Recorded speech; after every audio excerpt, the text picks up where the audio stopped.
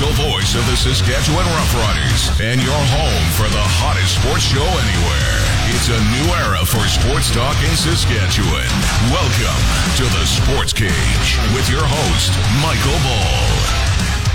However you're listening, wherever you're listening, thanks for making us part of your day. The show is brought to you by Spreads.ca. Sign up using the code CKRM, and you could be in the running for a lot of great promos over there at Spreads.ca. Thinking about laying a bet myself, and I just haven't decided who I'm taking, San Francisco or Seattle in the NFL. Our text line's powered by Capital GMC Buick Cadillac at the corner of Rochdale and Pasqua, number one GM dealership in the province, 936-6262, the number to text. We always love your interaction. If you want to get a hold of us, do so there. You can always call that number locally or 1-866-767-0620, including road updates. Apparently, it's greasy on the ring road, so slow it down. We want you to get to wherever you got to get to. No accidents, no tragedies, no mishaps during the holiday season, please. And all our guests come to you via the Western Pizza Hotline. Dinner time, game time, anytime. A great time to order Western Pizza. Lots to get to on this show, including Andy McNamara, our betting expert. Got Thursday Night Football tonight with the San Francisco 49ers and the illustrious Brock Purdy taking on Geno Smith in a big NFC West matchup. If San Francisco wins, they clinch a playoff spot. And I think the division, too, if I'm not mistaken. Yeah, who knew, Zinger, that on, what the hell's the date today? December the 15th of December, the quarterbacks starting in the NFC West would be Brock Purdy of your San Francisco 49ers, Geno Smith of your Seattle Seahawks, Baker Mayfield of your Los Angeles Rams. By the way, the third team he's been on this year. And let's not forget about Colt McCoy of the Arizona Cardinals. Can't believe he still plays, Colt McCoy. Are you telling me that Nathan Rourke can't find a job? He will find a job. The Lions are expecting to hear sooner rather than later. Speaking of the Lions, we'll talk to former U of S Husky Saskatchewan kid, third overall pick in the draft. That would be Nathan Cherry. He joins us. Was he third or second? Second, I think. Remember we had him on when he was second, sweet. Second pick, that's right. Yeah. Nathan Cherry of the British Columbia Lions, former U of S Husky. We'll have him on. We'll have Glenn Suter on, Arash Madani on, Bob Stauffer on, Aaron Anderson talking high school athletics. Lots going on. Aaron Rodgers, Ron, says using psychedelic drugs helped him with his fear of death. It helped him see the veil between the seen world and the unseen world. So there you go. Oh man, are you ready for them to trade him?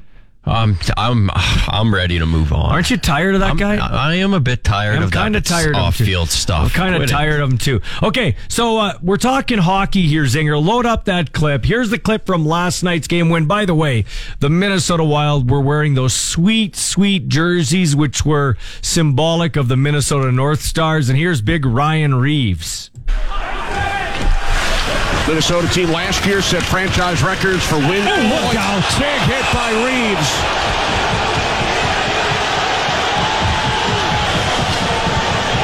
Yeah. Hit Philip Hronek remains down.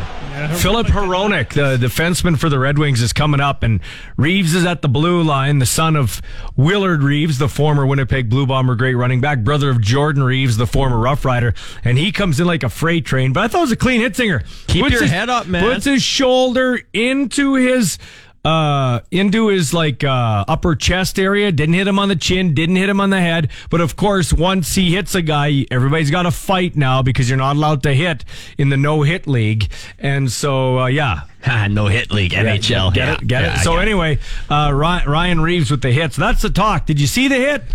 If you did, weigh in 936-6262. Dirty hit? Should he be suspended? Should he get some sort of fine handed out to him? I thought it was a nice, clean hit. And dirty or not, it was still kind of disturbing to see him curl up like that. Yeah, I think a lot of it had to do with the wind. Like, he lit that guy up. 12 games in the NHL tonight, including Washington home to Dallas. Ovi is one back of Howe for second all-time in the goal-scoring list. Does he tie Howe tonight? He's going to break it. Break it tonight?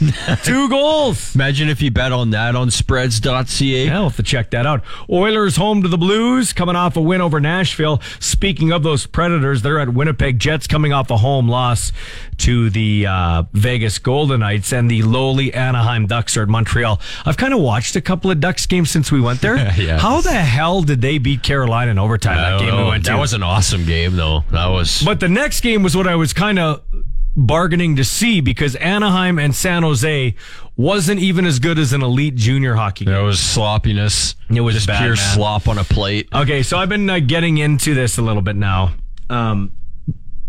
Watching some of the talk on Twitter. So I had said this yesterday, or whenever the schedule came out, Tuesday, I guess. How do the Toronto Argonauts, who won the Grey Cup, how are they, at the very least, not playing in week 1 anywhere? Secondly, how are they not opening up the season? Like the NFL does this. Mm-hmm. And Dave Naylor and a few others are going, well, it could be MLSE's problem with the stadium, and it could be the CFL's problem. You mean to tell me the first weekend of the season, minimally, we could not have Toronto play somewhere? The Grey Cup champs? But having said that, how in the bloody hell are the Argos ever going to get rectified when MLSE can't or doesn't seem to really put a effort into shoring that up? That's something that I thought the CFL was doing, because Winnipeg, I think, was opening the year a few years ago, like after. Yeah, but they never stick with it. Yeah, it's like they did it and then they tossed it aside. Like, that's something that I thought they adopted from the NFL. Kind of like CFL week, where they had a great CFL week. I think it was actually like the Bombers and Ticats, I believe. Like, the NFL has had the Combine in Indianapolis for years, as long as I can remember. Yeah, and RCA Dome, and then the Lucas Oil. Yeah, and they have the meetings there. They have the Combine and everything. So we slapped together at the last minute a CFL week in Regina without any promotion and combine it with the Combine, right? And it goes off remarkably well. They had Warren Moon come in here. Rod Smith was in here. They had all the guys. Bo Levi Mitchell, when he was a Stampeder, I remember interviewing him. He just had his, I believe it was either his first or second daughter then, and or his wife did, obviously. And we were talking to him, and I'm like, that was great. Mm-hmm. Then it goes to Winnipeg. Listen, I bring it up a Grey Cup week, and the commissioner politely sloughs me off like I'm some hillbilly that doesn't know what I'm talking about. We don't want to look back. We want to look forward. Yeah, of course you wouldn't want to look back to something that worked. And here's the thing. Like, why not have it here every year in Regina? You've got the footprint. You just saw it at the Grey Cup, right? You've got the footprint. And number 2, you don't compete against anything. Like, if you had it in Winnipeg, maybe the Jets go on a big run and it gets swallowed up by the Stanley Cup playoffs. There are only 2 centers without NHL teams: Hamilton, Regina. Keep it in Regina. It's popular. At the very least, it stays here every year as a common destination for everybody to come. You got the footprint. You can make it better each year. Or it gets so big that people bid for it, like a Grey Cup. Kind of like what's going to be happening with the Combine now. They're talking about selling the rights to it so it moves around. But no, it goes back to what we saw in Los Angeles. I think our game is better. You're still not on that train, but I think it varies per game. Like, no, but I think the actual concept of the CFL is better. Kicking, the rules. I think our game is better, but they have got it down to a science for promotion. We will never compete with the NFL, fantasy, betting, 32 teams, all of that stuff. That's apples and oranges. But can't we take a little bit from them? Like, can't we actually hear something that doesn't cost any money? It's a good idea. Their Super Bowl champ in prime time opens the season. Yeah. Celebrate that team's accomplishments. Hamilton at Winnipeg, by the way, to open 2021. Oh, good. Yeah, Good. so. Good. That's good. Yeah. Good. So they did it 1 year, and then that's it. That's it. It was a good idea. Like, what do you? I don't know, man. And is it that hard? You know, we talked about it yesterday with Craig Reynolds. Is it that hard in a 9-team league to get the schedule down? Like, we're not talking 30 NHL teams or 32 NFL teams or an NBA schedule. We're talking the CFL, 9 teams. Yeah. And are you not? You're a big sports guy. Like, you are even more of a sports nerd than me. Like, you care about logos on the field. You were pissed off at Grey Cup week that the logos weren't on the field on Wednesday when there was practice going on. Okay, like the Argo logo and the Bomber logo. You like the tradition. So, in a 9-team league, why can't we play every team one time?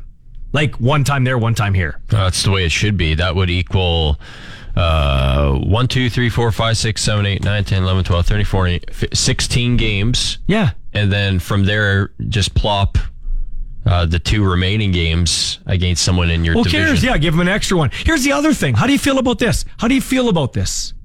I don't like playing the Bombers. I know we're picking at the schedule, but that's my job to pick. I don't like playing the Bombers this 3 times. Why are we Labor Day Banjo Bowl? That's it. You're muddying the product. Mm-hmm.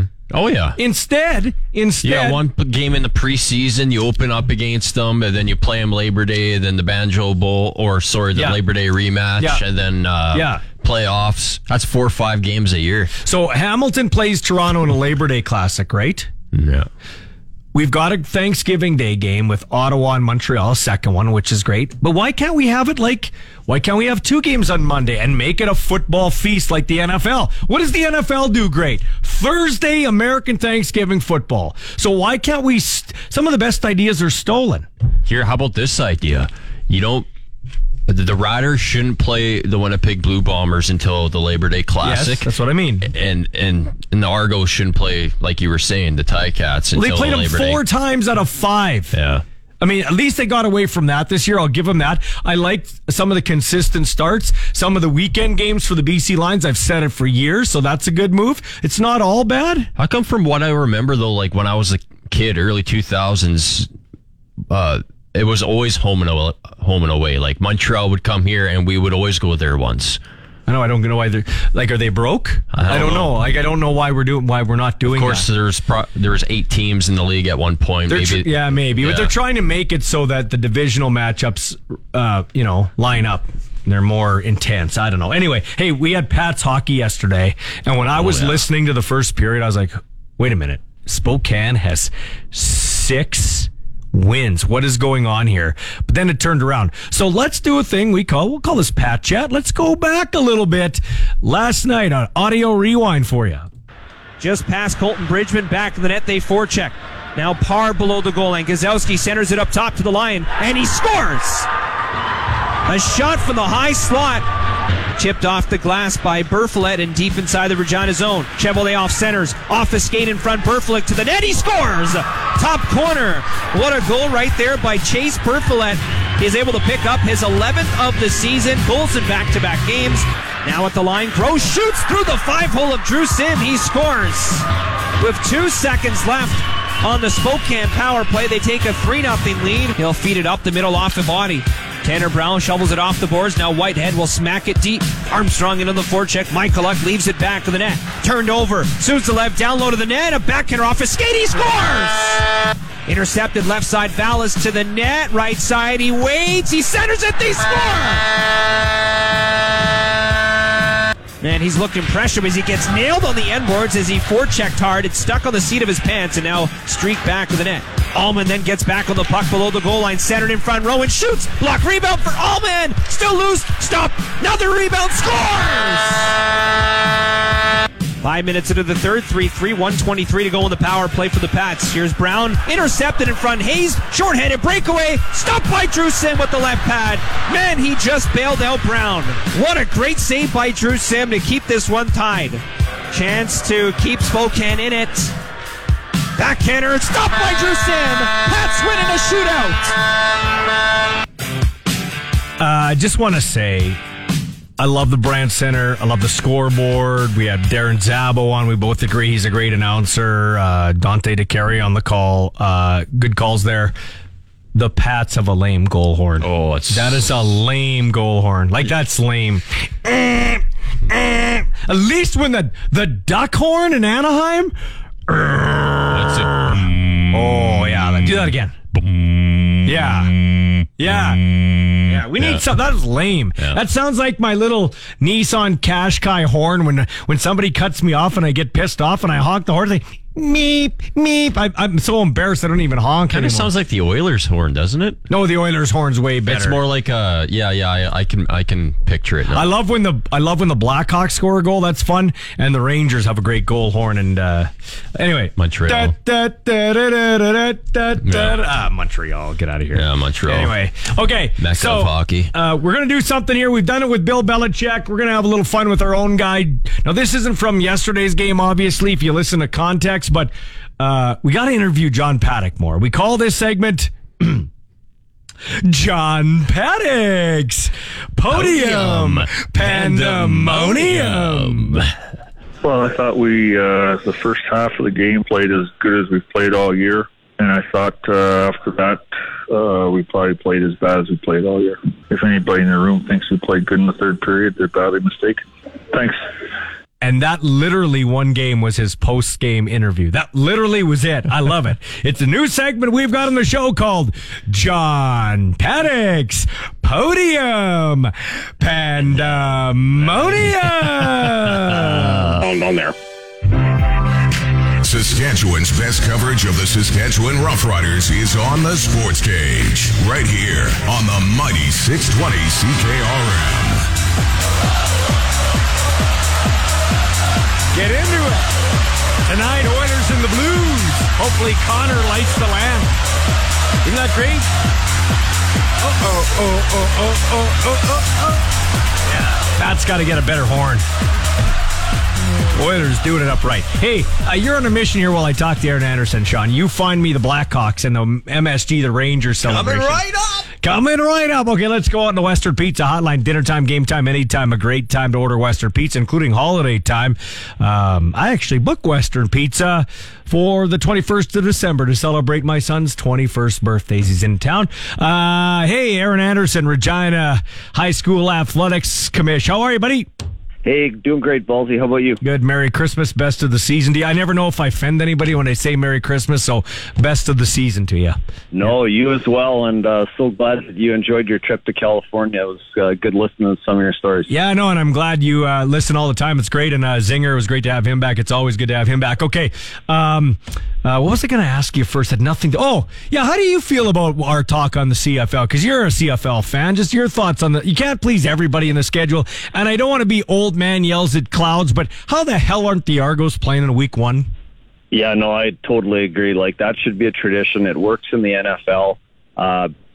We always say we're copycat leagues of other places that work and other leagues that do it well. Like, why not? Let's do some things at work. Let's have Mosaic as July 1st.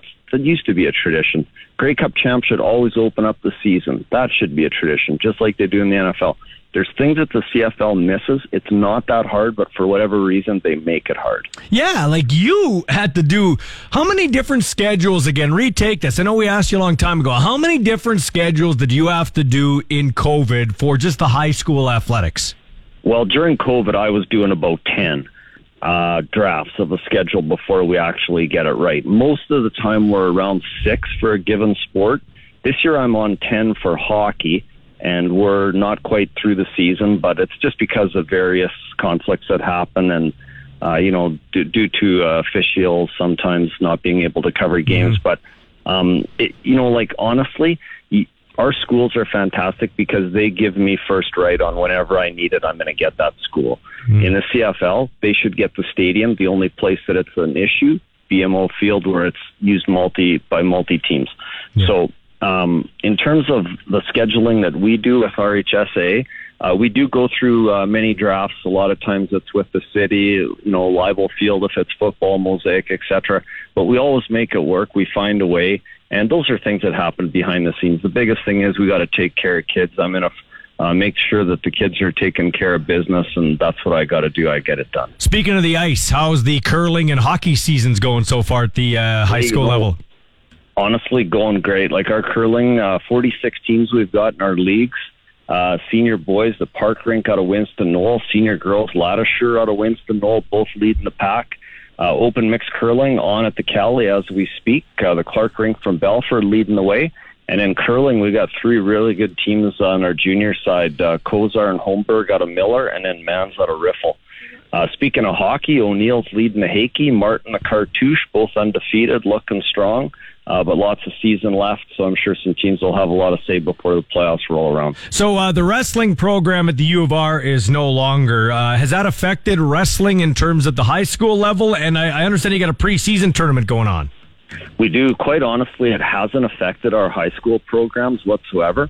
We've got over 200 kids wrestling at schools. In a normal year, we're about 150 to 175. This year, we're at 226. We've added Riffle to our fold, so now we've got 11 schools with programs, up from 1 last year. So the Kelly DeMont Memorial preseason tournament going on at Tom's Saturday starts at 9. Doors open at 7:45, and should be a great day. Probably about 7 hours of action. Adults $4, students $1 only. So come out and support it. It's great. A lot of cauliflower ears to be had on the wrestling mats. I love it. You can always tell a wrestler cauliflower ears. And yes. And lastly, preseason basketball going on. You got some tourney action going on there? Yeah, we do. So far, Martin O'Neill, Tom Miller, Belfer have hosted tournaments. This weekend is Campbell and Sheldon holding the Hardwood Classic. So I'm going to go into Campbell and check some out when I'm done talking with you. So far, preseason going smoothly. Our senior teams are almost finished. We've got some junior games left. We'll repool and get our blue and white divisions in play for January when our regular season starts on the 9th. And basically what we try and do there is just make sure our competitive balance is as close as we can get it. And then that way when parents are going to watch their kids play, they're in for some good games and maybe some that are not so quite lopsided. All right, man, we're up against the clock. Go and enjoy some basketball at Campbell. Always appreciate your time, Aaron Anderson. Hey, thanks for having me, Ballsy. Take care and all the best the holiday season. Yeah, we'll talk to you on the other side. Thank you very much, Aaron Anderson, the Commissioner of Regina High School Athletics. When we come back, Andy McNamara talking a little betting. This is the Sports Cage on 620.com. The Sports Cage is your locker room pass. We're talking Riders on Saskatchewan Sports Radio, 620 CKRM. I was a little shocked here. I across my email here, it came a tribute to Dolly, and I thought she died. Dolly Parton couldn't have died, but it's a tribute to Dolly Tickets, the casino. Diane, our receptionist, said, "Hey, got a pair of tickets if anybody wants to go." Hey, I got a goal horn for you. Okay, go. All right, here we go. Sounds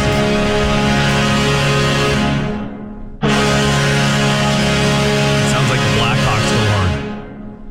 Is it? Right. Yeah, let it go. Here we go. To watch games this time of year in California, I'd be like, why are those losers wearing jackets? It's like 12 degrees. What a bunch of softies. Then I went there, and it was colder than your heart, Andy Mac. That's cold, brother. That's ice cold. It was cold. Really? Yeah, no, it was chilly. Like, it wasn't like Saskatchewan chilly, but it was cold. Hey, your favorite jersey in all of pro sports? Ooh, boy, outside of my Cleveland Browns orange, of course. Let me think. Okay, favorite jersey. Ooh, that's a good one. Let's see. Okay. Off the top of my head, you know what? I like, just from not a fan at all, but I really like the traditional Chicago Blackhawks jersey. Yeah, that's what I said. That's my favorite. Yeah, and is it really? Yeah, I just said that. And then I love what the Chargers wore on Sunday. The old AFL look, the baby blue on the yellow pants. Those are tight. That's a good.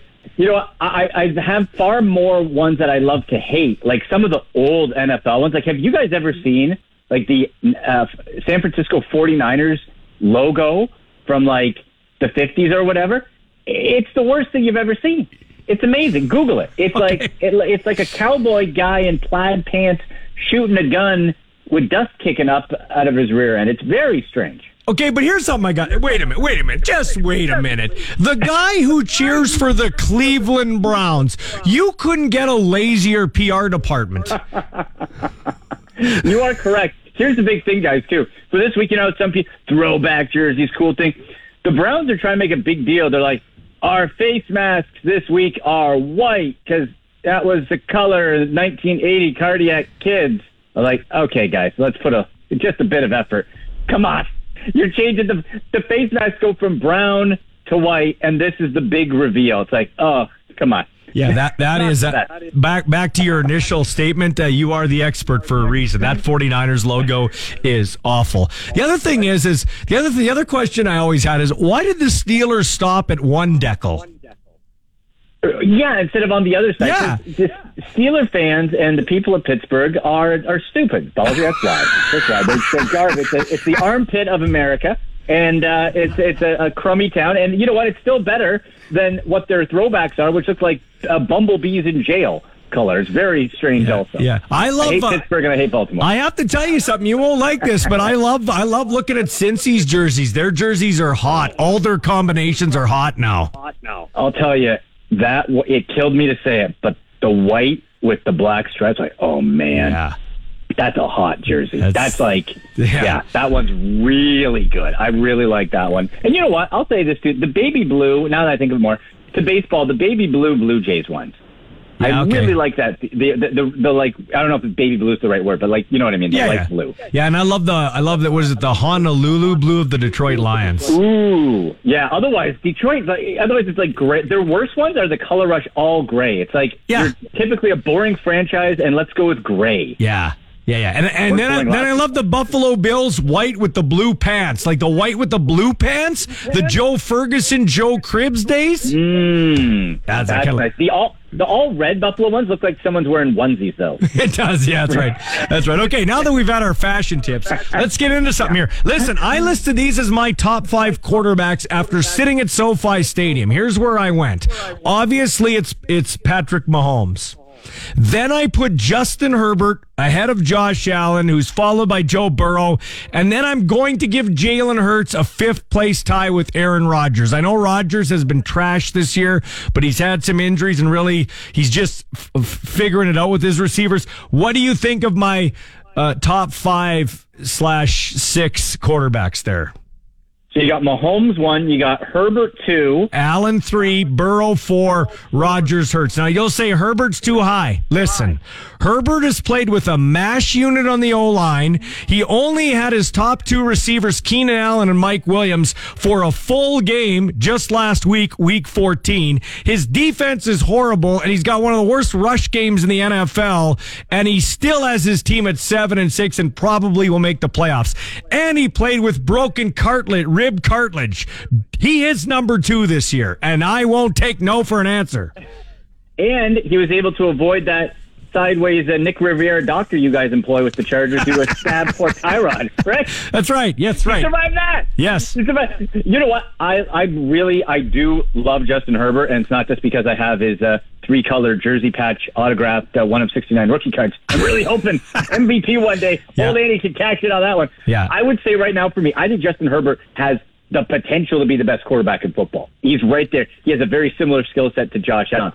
I personally would put him probably at the 3 spot underneath Allen, and I would pop Justin Fields up to 4 after not Justin Fields, sorry, Jalen Hurts. Okay. Underneath that. But you know what? For fantasy, the top 5, here's the top 5 for fantasy points only. Jalen Hurts 1, Patrick Mahomes, Josh Allen, Joe Burrow, and Justin Fields. Justin Herbert down underneath Trevor Lawrence. But again, like you said, this is not, I don't blame Justin Herbert because of the mash of injuries around him. Yeah. But can we agree on one thing? The Tua Herbert debate is done. Like, give me a break. It's done. You know what? It was a fun little ride for Tua, but he and that Miami team, I think, have been exposed, much like the Jets and the Giants. You're coming up soft when it counts most. Oh, and guess what? You're heading to a blizzard in Buffalo, bro. that's going to suck. And Tua's like, I don't think the weather's a big deal. It's like, man, you are not going to have fun. No, you're not going to have fun Sunday. Saturday night. Yeah, Saturday night. Now, Mike White, I know you haven't been big on Mike White, and he didn't light it up last week, but I'll tell you what, he showed me something. That kid is tough. He got folded like a cheap 10 a couple of times. Like, he almost got cut in half. Looks like he's going to play on Sunday, and I think if he can get them to the playoffs, he's their number one quarterback next season. Boy, well, Mike White got like a throwback for wrestling fans, like a Bill Goldberg spear out of his boot. Yeah. Boom. Absolute toughness? Heck yeah. Here's what's a little concerning for me for Mike White fans. Zach Wilson quietly shuffled his way ahead of Joe Flacco and the head coach Robert Saleh, always earning his way back. I don't think he displaces Mike White for this game, but with those ribs, if there's any question, I wouldn't be surprised if we saw Zach Wilson in this game from injury. And if they lose, then the Jets go to 7-7.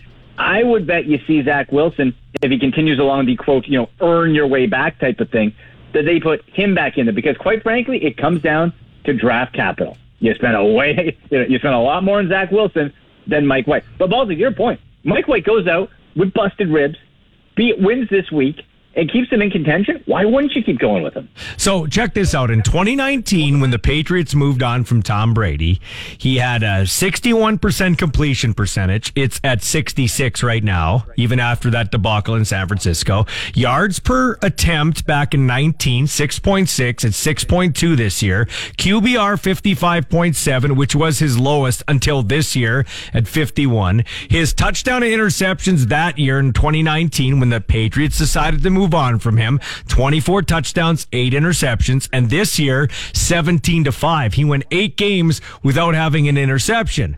So my question to you is, does Tom Brady retire after this year, or does he keep playing? Because I would say he's better than a third of the quarterbacks in the league still. Yeah, look, it's a great question and tremendous points for Tom Brady to continue. Now, this is all, does he want to? Because I would think you're probably going to be moving on to a new team. It seems like he's frustrated, and I don't know, every picture I see of Tom, he's got some extra crazy in those eyes, man. Like it would not make me think too hard about him going to another team to think, I'll win a Super Bowl with a third team. No one's ever done that, because him and Belichick are all about breaking records. Well, Peyton Manning won a Super Bowl with 2 teams, right? And so did Tom Brady. Well, Tom Brady could do 3. And for the points you laid out, you put the pieces around Tom Brady, and at this advanced age, not necessarily force him to have to do too much. Why couldn't he come back if he chose to who knows what team that he feels has the pieces around to go make a run one more time? I think it is going to have to be, without a shadow of a doubt, Tom Brady absolutely physically done before he hangs it up. We saw it with Jordan. Michael Jordan going with the Wizards and all that. The greats seem to need to have it proven to themselves. The outside noise doesn't mean it. Yeah, they have to prove to themselves, are you done? So I was reading a couple of theories that, how about going back to New England? He's friends with Kraft, went to his wedding. Apparently, he and Bill Belichick, the last time they were together in New England, before or after a game, were in a locker room for like 20 minutes after talking things out. They got a good O-line. They got a good tight end now. They got some weapons, more than when he left. How about putting a bow on your career back in New England, where obviously he's still loved and where he still loves it? Boy, he would. That'd be quite a finish. But again, okay, so you'd have to completely wipe it with Mac Jones, who you did spend a first round pick on. So that again comes down to that draft capital. Now, to me, I think you look at Mac Jones, and I'll go with Zach Wilson with the Jets as well. These two do not scream franchise quarterbacks. No. These guys scream of guys who don't get the 5th year of their rookie deal picked up and float away. I'm not sold on Mac Jones at all. I think you could get a Mac Jones in the 3rd or 4th round of any NFL draft any year. So that would make sense. I guess it really depends. Does he feel that gives him the best chance to win with the Buffalo Bills not in the condition they were when he left? Because Tom had a long run of curb stomping that whole division. So that's going to be a tough go. Is he go there, or does he look somewhere warmer? It's tough to say. But that would be a heck of a finish. Okay, let's get to our favorites and our underdogs. I'm going to go with my by the way, I went 2-0 last week. I'm not going to lie to you. My Bengals beat your Browns. They finally beat your Browns. Okay, so the Bills are taking on the Dolphins. The Dolphins get 7 points last I saw. Now, the Dolphins used heaters on the bench in L.A. I told you it was unseasonably cold, but it wasn't Buffalo cold, and they still used heaters in L.A. But I think the weather's going to be an equalizing factor. I think the Dolphins lose, but lose within a touchdown. So that's how I got it. Okay, so the Dolphins cover. That's on the DraftKings Sportsbook. That's paying -110. Dolphins straight up to win, plus 265. Okay, I can dig that. What's your underdog? My underdog, I'm going with tonight with the Seattle Seahawks. I'm seeing the line anywhere from 3 to 3.5, but I'm taking the money line, Ballsy, because it's it's up now, plus 160. Earlier in the day on the DraftKings Sportsbook, it was 140, so it's up even more. Plus 160. Here's why, real quick. Yeah. Seattle got a swept walk last week versus Carolina Panthers. Disgusting effort. They know it. The division's on the line. You want to win this division, you got to beat the 49ers tonight, or it is over. You can still make the playoffs, maybe, but then you're getting back to it. It's at home. We know. Decibel breaking with Kansas City and Seattle. Decibel breaking Guinness Book of World Record noise. You get in there against Brock Purdy, who is still going to be questionable up to game time with an oblique injury, which, as we know, guys, you get one wrong little twist, you're out. And then you get Josh Johnson in there. It's not going to be easy. I still expect the 49ers to win, but I'm really feeling that this Seahawks team at home as a 3.5-point home dog at plus 160 is a smart play. I'm going Seahawks for my underdog. Okay, I don't mind that. I don't mind that at all. Who's your favorite? Who's you got for your favorite? I'm going Bengals as my favorite here. We just talked about Tom Brady and the Buccaneers and the stats and all that, but man, having seen them play the Browns a couple weeks ago and just where, just the beat down this Bengals team, their one last hurdle was to mentally get over not being able to beat the Browns. You did that. I think it's health being what it is and continuing. I see the Bengals smooth sailing from here on out. I think they put the bootski to the Buccaneers, and at only 3.5. In good weather, I'd probably take the Bengals by a touchdown. The only game I had on my TV at the Comfort Inn in Huntington Beach early game was the Jets-Buffalo, so I watched it. And I will tell you, the Jets impressed me. Like, they're a good team. Like, you could literally say the Patriots are the fourth best team in the AFC East. So they're taking on Dan Campbell and the Lions. Now, I love Dan Campbell, what he brings to the table. He's funny. I don't know how great a coach he is. Now, Jared Goff's been feasting on some bad defenses, but he gets a way tougher test here, not to mention the cold. I'm going the Jets -1 at home. That's my favorite. Boy, those Lions are weird, man. They're weird. How did they beat Minnesota? I was on here just pounding the table. This is ridiculous. Vegas knows, Ballsy. Vegas knows. Yeah, and we were both laughing that how are the Bucs not going to beat the 49ers? They got trounced. Absolutely beat, and the Lions beat the Vikings. So you know what? I think it's just nutty enough to maybe, if Mike White can stay healthy, that could work. I think that could work out. Okay, so your fantasy must start. What do you got there? Oh, boy. Okay, so for tonight's game, on the DraftKings Showdown contest, that's where you have the captain slot and it's the head-to-head action. I'm going Kenneth Walker, and I've been getting a lot of questions about Kenneth Walker, the running back for Seattle. Injury designation removed. He's healthy. It's go time. When he has been healthy in go time, he goes big time. So I'm thinking Kenneth Walker as an absolute must start. Also, you talk about the Jets. How about Zonovan Knight? Yeah. I talked him on the show last week. Yes. And here was the concern. It was, well, Michael Carter's coming back. He's going to eat into his touches. Well, Zonovan Knight out-touched him 19-8, and that didn't seem to matter that he was in the ballgame. Zonovan Knight's still available in over 50% of fantasy leagues. So if you guys are in the playoffs and you can go get Zonovan Knight, start him. And I'll give you one more. For the Lions, we also just talked about DJ Chark. We're all talking, Jamison Williams is back. Amon-Ra St. Brown's great. Very quietly, DJ Chark has got you 20 fantasy points the last 2 weeks and is commanding a target share. There's enough love to go around. And if things get a little wacky against those Jets, they could be slinging it too. Yeah, I was watching that Jets game, like I said, and I'm like, this McNamara knows what he's talking about. This Zonovan Knight looks pretty good. Okay, don't call him Donovan. Don't call him Jonathan. He's Zonovan. And then is it no or go to Sam Darnold and Brock Purdy? Would you start him? Would you sit him? What would you do there? That is a big old no to Sam Darnold. And the reason being, it's like, okay, you beat Seattle last week. Still, the fantasy numbers were bad. Now, you're playing the Steelers, who are not a good team, and we went over how I hate the Steelers, but I do respect their defense. Remember when Sam Darnold with the Jets, he was seeing ghosts? Remember they caught that ghost?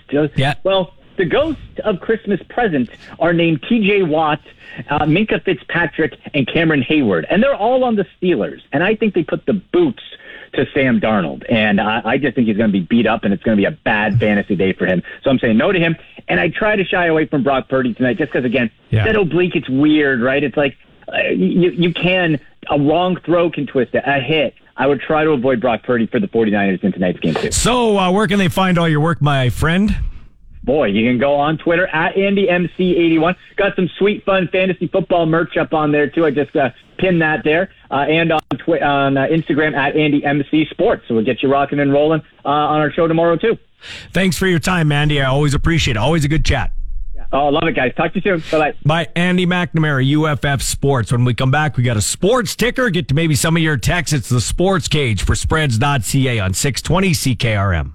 You need to stay warm when the weather turns on us. So call Bronco Plumbing, Heating, and Cooling to come out and install a new Bryant furnace in your home. They'll send the best qualified and professional tradespeople who always respect the home they're working in and show up for appointments on time. They'll install your Bryant furnace quickly, correctly, and clean up when they're done. They've been doing it like this since 1978. Call 781-2090. Bryant, whatever it takes. Apply. Nobody covers your team like our team. This is the Sports Cage on the mighty 620 CKRM. It's 4:53 with the sports ticker for Bronco Plumbing and Heating, where professional service is guaranteed. They'll treat you right. 781-2090. The beat-up Brock Purdy and the San Francisco 49ers at Geno Smith's Seattle Seahawks tonight for Thursday Night Football. The 49ers would clinch the NFC West title if they can win tonight. Alexander Ovechkin can tie or pass Gordie Howe for second all-time in goals scored tonight. Ovi sitting at 800 goals. The Capitals play the Dallas Stars tonight in the nation's capital. Yeah, I think he's going to get it tonight. I think so. 2 goals. I'm going with you. Who do you got tonight? I just bet at spreads.ca. I took the Oilers to win over the Blues. Won at 12 games. And then the other game I bet on in my little 2-game parlay, I took Seattle over San Fran. Oh, I can't cheer for the Seahawks tonight because the Packers need. So you're going for? I'm going. Is that your head or heart though? Purdy's just okay to begin with. I think the Seahawks are probably going to win tonight. Probably. Yeah. Can you believe Geno Smith? How good he is? No, that's crazy. Going from where he was to now. No, Isn't I can't believe it. That is unbelievable, man. Montreal Canadiens are at home against Anaheim Ducks tonight. I know your team. That's exciting. That might be like a lot of Canadian teams. I mean, the Maple Leafs are in the MSG. Yeah, and what's his name is a 23-game point scoring streak. Mitch Marner. Yeah. He's rolling. Jets are home to the Preds. How about the Seattle Kraken? They've been pretty good this year. They're in Carolina to take on the Hurricanes. I see Drew Brees is getting into the coaching game. He's being an assistant for their, I think is it the 4-Go Bowl or something? He's going to be an assistant coach for that bowl game with Purdue, the Boilermakers, his alma mater. Their quarterback, though, is not playing in the game.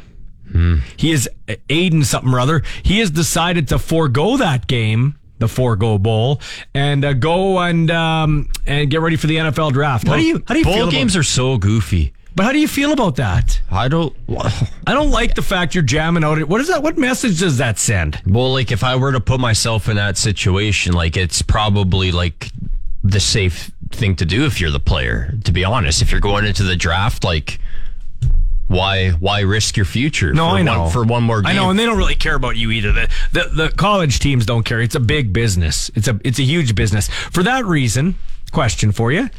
Talking to my son, there are 2,000 student athletes in football in the portal right now, the transfer portal. Is Ethan Ball one of them? No, he's not. All right. He's in the transfer. A couple of his teammates transferred, though.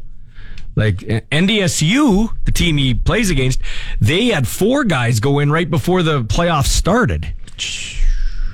I don't think you should be able to do that till after the season that way. 2,000 is way too much for my life. Yeah, like he was saying, Dad, I'm lucky I got my scholarship when I did, because they wouldn't be looking at high school guys. They're going to look at guys in the transfer portal. It becomes a business instead of like the true spirit student athlete. Develop them, the man or woman, and then the athlete too. And then how do you feel about the NILs, the NILs? Now Canadians cannot, unless the rules change, because I looked. Canadians cannot get endorsement deals down there in U.S. college football. There's 203 kids playing in NCAA football. Doesn't seem very fair to me. Because of so even if you're the best, if you were a Canadian, say you're the best quarterback at Clemson as the Canadian, you can't get legally an NLI deal, a personal services deal, because of the visa. So you can't do that. It's not right. No, it isn't right. But is it right to pay them in the first place? I don't think so either. Yeah, I'm split. Actually, I'm split too. I'm the traditional side of me. Don't want them to get paid, but like in reality, like those schools are making a lot of money. Well, the coaches are getting $8-10 million. You know what I mean? So I don't know what to think. I just want my NCAA video game back. Isn't that coming back this year? It was supposed to come back in the summer of 2023, but it's been pushed to 24 now. It better be. My son better still have eligibility, because I want to play the UND Fighting Hawks with Ethan Ball. Could you imagine that? That would be cool. That's juicy. Hey, on a PS5. On a console. PS5, yeah. You can see every detail in that beard of his. I won't be able to have it because I'm paying for his college, so I have to use my PS3. Yeah. Put some rabbit ears on. I sold my PS5, so. Did you? Yeah. Hey, when we come back in the other side of 5 o'clock news, Bob Stauffer, color commentator in the Edmonton Oilers Radio Network, joins us out as Nathan Cherry of the BC Lions, Glenn Suter and Arash Madani too before the show wraps up. Sports Cage for Spreads.ca on 620. I love the smell of napalm in the morning. This is where the fun begins. I don't want them to gain another yard. 620 CKRM is proud to be your official voice of the Saskatchewan Roughriders and your home for the hottest sports show anywhere. It's a new era for sports talk in Saskatchewan. Welcome to the Sports Cage with your host, Michael Ball. Minnesota team last year set franchise records for wins. Oh, look out. Big hit by Reeves. Yeah, so Reeves lights up that Detroit defenseman. Everybody's talking about it in the no-hit league. Is it dirty? Should he get a fine or a suspension? I love talking to this next guy because he pulls no punches. One of my favorite announcers, radio or TV, Bob Stauffer from the Oilers Radio Network on the Western Pizza Hotline. Bob, thanks for taking my call. I throw it over to you in the no-hit league. What did you think of that Ryan Reeves hit? How you finished the hit, that's nothing in the Western Hockey League back in the 80s and 90s. I mean, and I'll give Ben Sherratt credit. He stepped up and, he took the fight, and that's what you got to do. A few years ago, Ryan Reeves ran over Jujhar Khaira, and it was Darnell Nurse. The Oilers still had Klefbom and Larson at that time, so Darnell could take that fight. Now, of course, Darnell has to play 24 minutes a game, but you know what? It is a contact sport.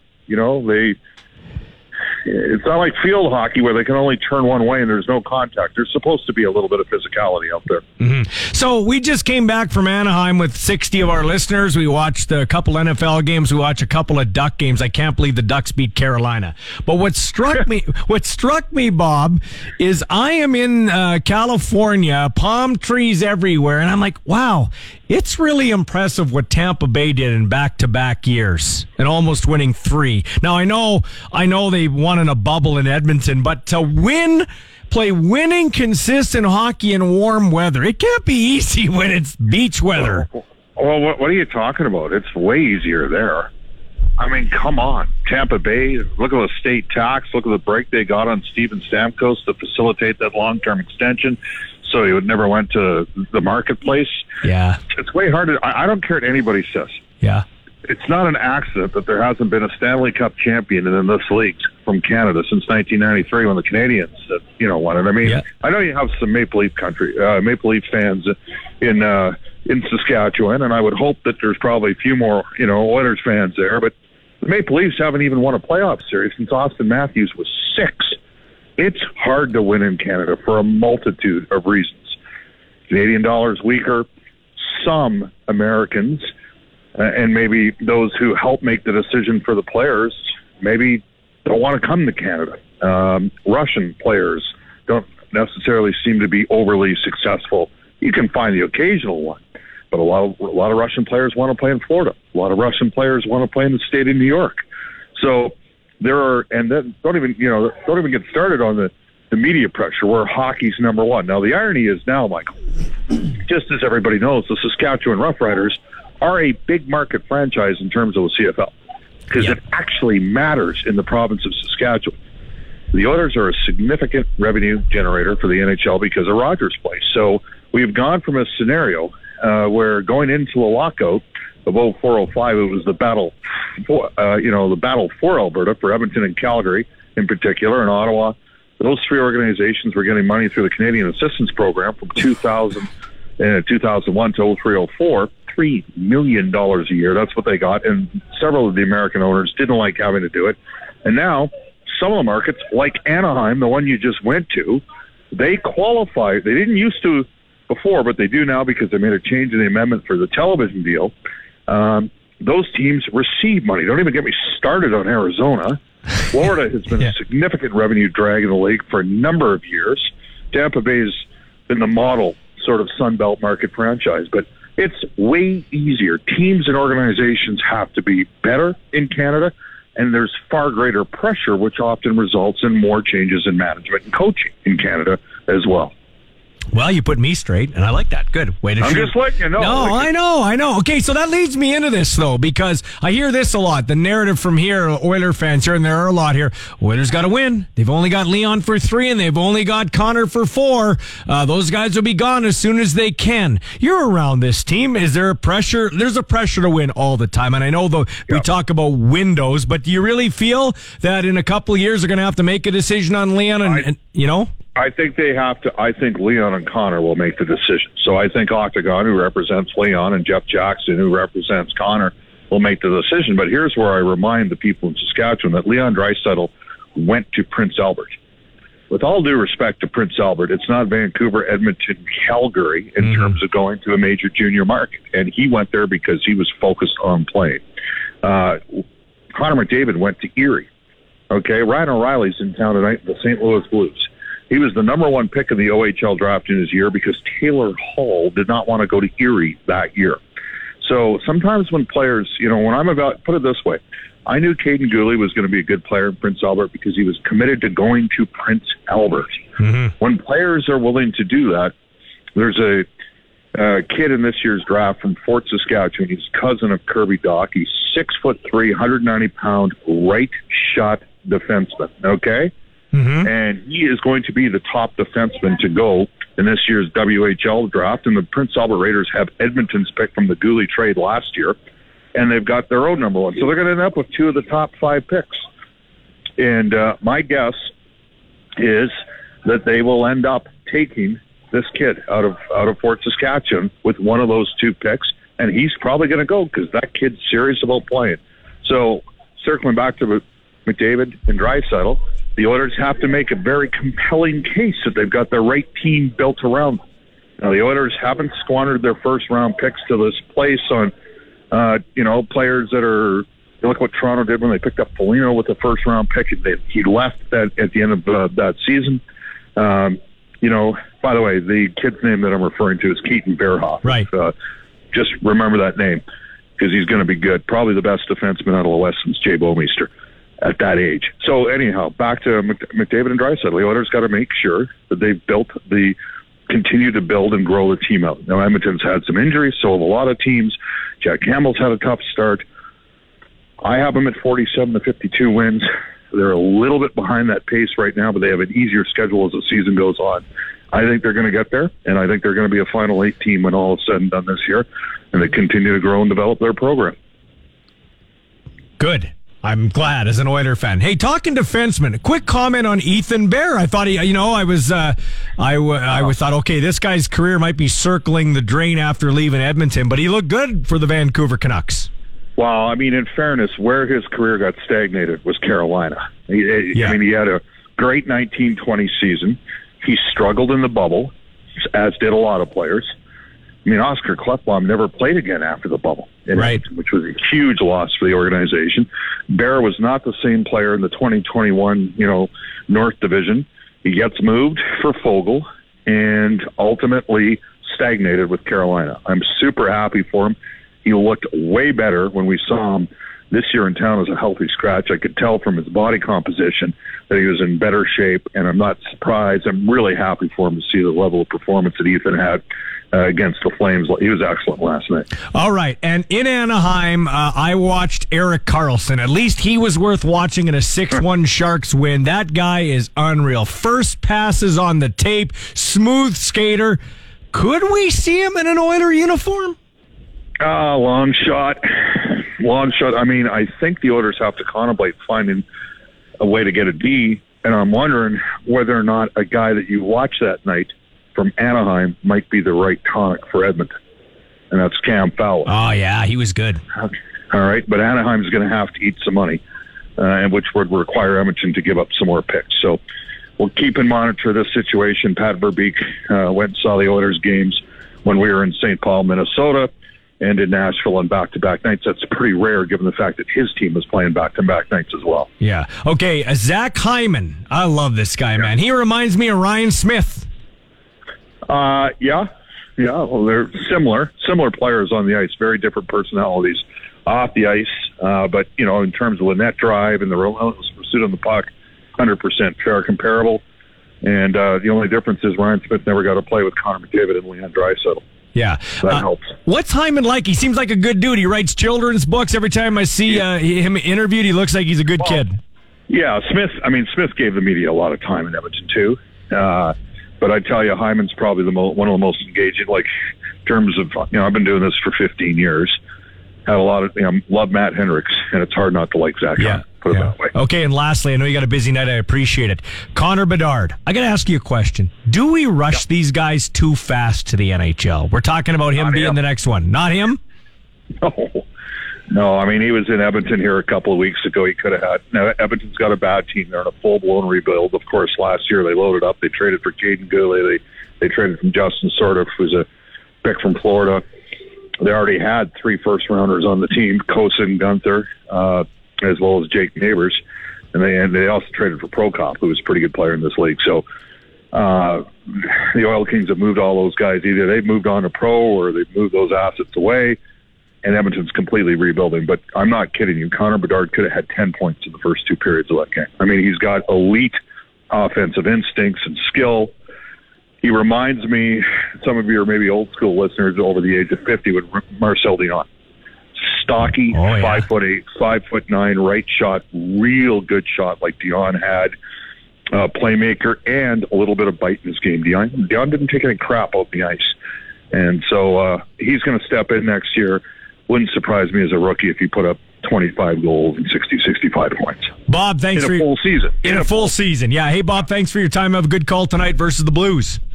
Anytime. Take care. That's Bye-bye. Bob Stauffer joining us on the Western Pizza Hotline. I always like to get his read on the NHL. He set me straight. Harder to win in Canada with colder weather and everything like that. We'd have to think, though, in Toronto, in Ontario. Oh, it's always hard winning in Toronto. No, serious. The Leafs, it's like hockey night in Canada every game, because even a Tuesday night game, you got kids from Toronto's in New York tonight, but say Anaheim rolls in there. You got like a guy from 3 or 4 guys in the team from Ontario. They're playing before friends and family. Like they're pumped to play in Toronto. Used to be worse in Maple Leaf Gardens because it was a storied rink.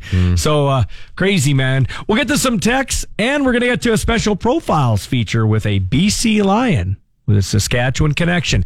It's the Sports Cage for Spreads.ca on 620. Please welcome.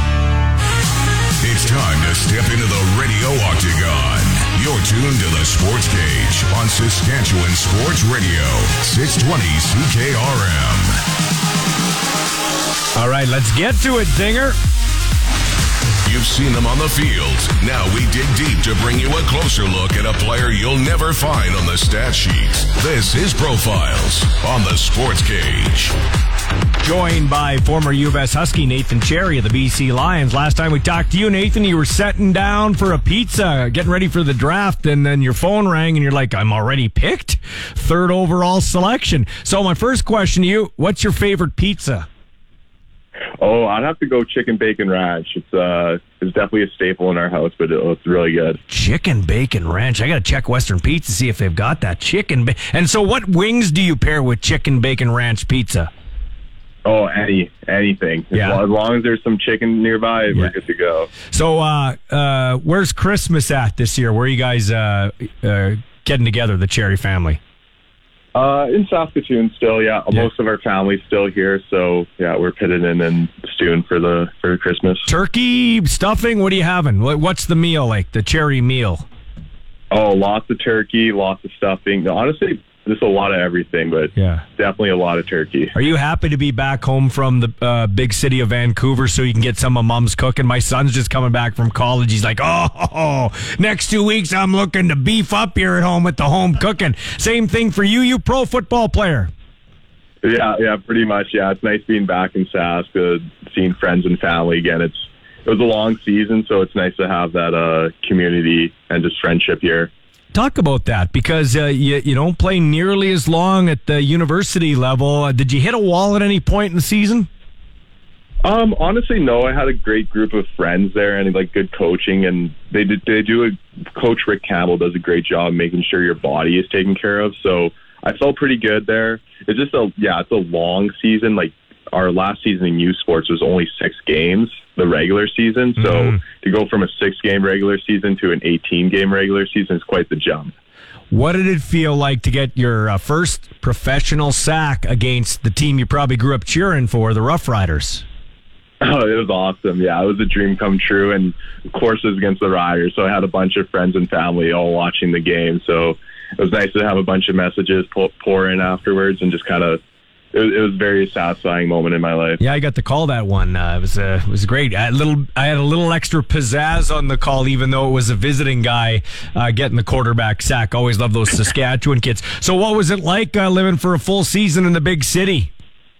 It was different. Yeah, it was a cool experience. Yeah, I was living with Riley Pickett and Noah Zur, so that was awesome being able to live with them and just get to know them more and go to work every day and just play football.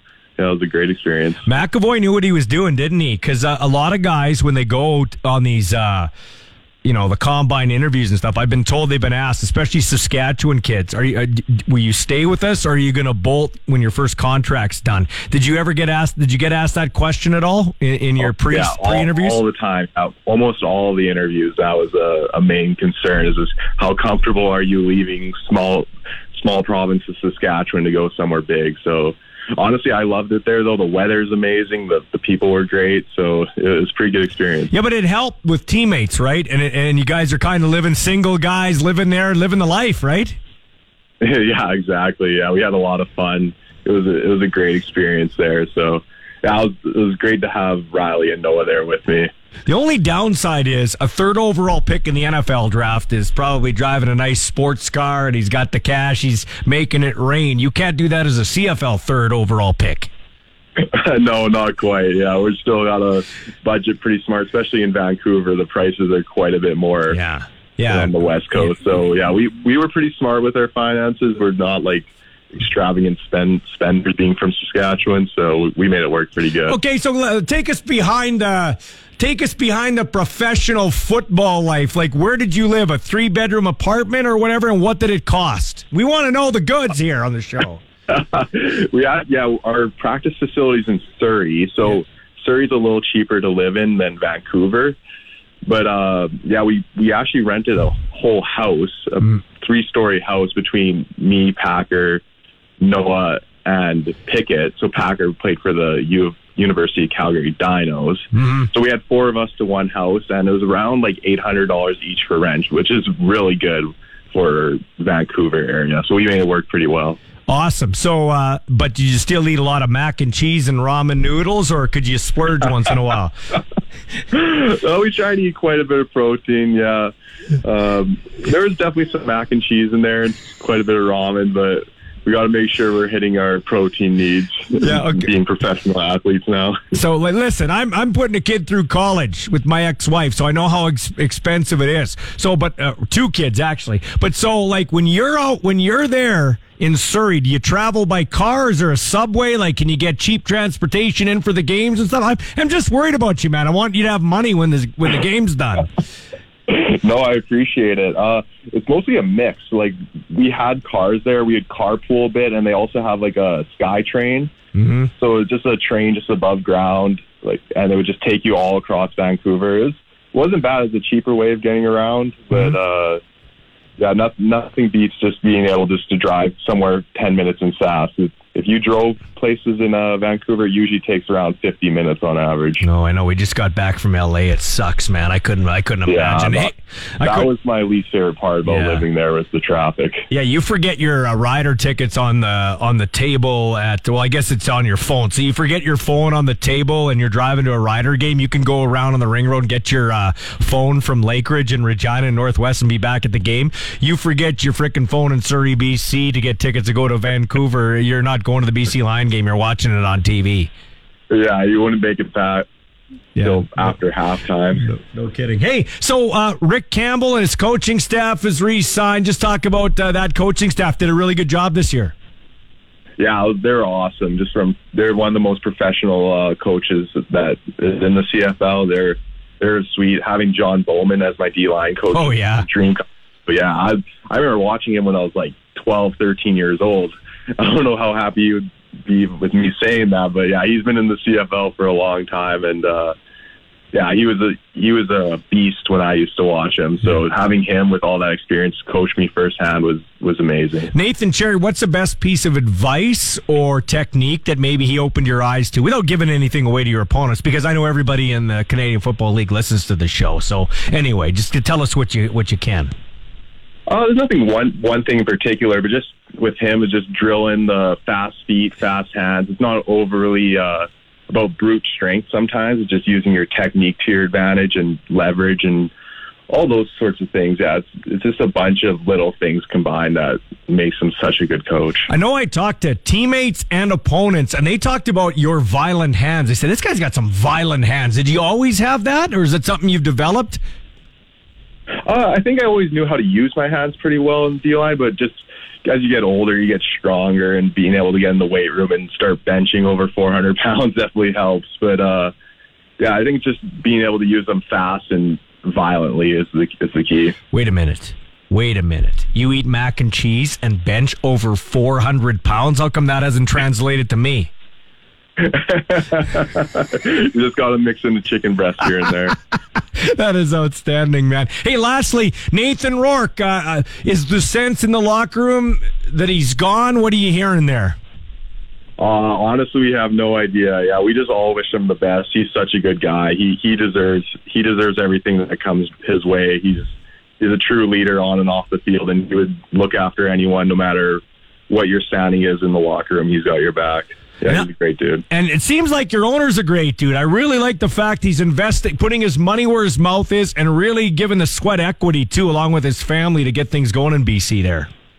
Yeah, it was an amazing experience. It was my first year there, so I don't know exactly what it was like before, but everyone that's been there for a while says very happy with him and just feel like the program's on the right track now. Yeah. Are you soft now that you're playing indoors? It's not totally indoors. They still got some outside air coming in there, but are you soft now? Are you a soft guy now coming back to cold Saskatchewan? You know, I think I'm good now, but there's a while during the season I was feeling pretty soft. Me and Noah, we went to, when we played in Toronto, it was around like -2, -3, and we got off the plane and we're like, oh, it's so cold.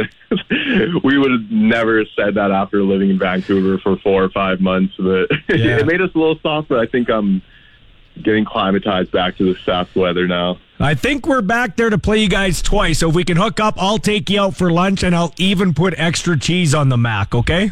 That sounds awesome. Thanks, man. Merry Christmas to you and your family. Congratulations on a good first year, okay? Thank you. I appreciate it. Merry Christmas. That's Nathan Cherry in our Profiles feature. Glenn Sooners coming up next with press coverage on the Sports Cage for Spreads.ca on 620-25. Our house is your house. Welcome inside the Sports Cage on Saskatchewan Sports Radio, 620 CKRM. Show is sponsored by Spreads.ca. Text line sponsored by Capital GMC Buick Cadillac, corner of Rochdale and Pasqua, 936-6262. Zinger, let's get to a couple of those texts, bud. Eli's on the text line. Eli says, we're talking about the schedule here. They do that so the East can win more games if they play each other and not more Western teams. That's a good point. And another text came in wondering why the Hamilton Tiger Cats don't play in Calgary this year, especially with the prospects of Bo Levi Mitchell potentially playing for the Tabbies. Most people say it's 80-20 that he'll go there. I am saying it's 50-50. It's a coin flip. It'll be a coin flip. Hamilton's a dump. Yeah, I don't know why. Why would you want to go there and get out? Why would you want to live in Hamilton? We got Daryl. Daryl says schedule is 18 games, 9 teams. When I went to school, the math worked out to playing each team twice. The CFL setting the schedule up for a Winnipeg Blue Bomber success. Oh, the conspiracy theorists. Yes. I mean, I think everybody should play each other once. We have a 9-team league. Let's have some variety here. And fans deserve to see each team once. They do. Not every fan can travel. Riders' first time in Ottawa since 2019 or 2018. I've never been to Ottawa, so I'm looking forward to that. Never been to Ottawa. And I have a lot of respect for our next guest. Let's get to it. Every time Saskatchewan gets in second or long, they've been bringing Glenn Suter up on the outside. Sometimes they blitz him, sometimes they don't. But when he's blitzed, he's had success. And it's picked up by Suter. He runs it out of bounds. It's time for press coverage as former Rider greats and veteran CFL football broadcaster Glenn Suter shares his unique and passionate perspective about the league we love with Rider Nation. Glenn Suter, nothing's worse than being sweaty in the middle seat of an airplane. I hate it. I don't know how you do it. Well, I've traveled enough that I have the sort of flight status now. And only because I've traveled so much that I can avoid the middle seat, because that's a tough one. Unless you're all together sort of as a couple with your buddy or whatever. But no thank you on the middle seat. Hey, before we get started, Ballsy, I gotta quickly apologize to my followers on Twitter. So you know how you do it. You get up in the morning, you're sort of shaving, brushing your teeth, you're looking at your Twitter at the same time, kind of going through. And I saw the tweet that suggested that the Touchdown Atlantic was sold out, and I thought, well, that makes sense. I mean, there were thousands of fans in that region that didn't get to go to the game last year, Saskatchewan, Toronto, because it sold out so quickly, and there were literally thousands that wanted tickets that couldn't get them. So I figured, I looked at the headline of the tweet and thought, oh yeah, that makes sense to me. And I retweeted it without looking at anything else, went back, reread it, and realized it was just this massive hoax.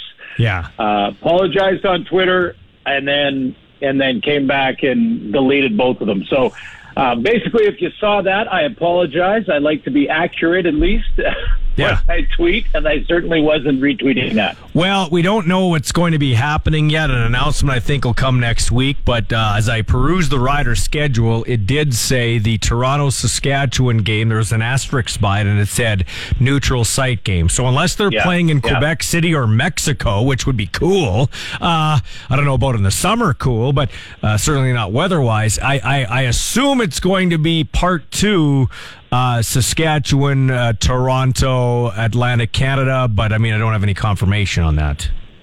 Yeah. Hopefully we find that out soon. And again, I think it'll be sold out very, very quickly, because it certainly was last year. Now, I touched on this last time you were on, but I want to talk about it a little more. I like the schedule. We'll go into it deep here, but we do have to get some traditions going. And there's one thing in the NFL that they do right, market. And one thing they do that doesn't cost any money is they have their Super Bowl champ from the year before open up the season. Now, I would like to go a step further and have it be the Grey Cup champ versus the team that lost in the Grey Cup like they did in 2021 with Winnipeg and Hamilton. Like, let's stay with some of these darn traditions. Let's get some going here. And you can't tell me that you can't work a team with, or a league with 9 teams. You can't work the schedule to highlight, in this case, the Argos, a team that needs highlighting. Couldn't agree more. In fact, if you go back and look at, few years, it hasn't happened consecutively, but a few years back in the CFL schedule, you'll see the rematch to start in week 1 to start the new season. So you'll see the Grey Cup rematch in week 1. I go back a couple of years ago. It happened, I believe it was Ottawa, Calgary, after they faced each other in the Grey Cup the very next year.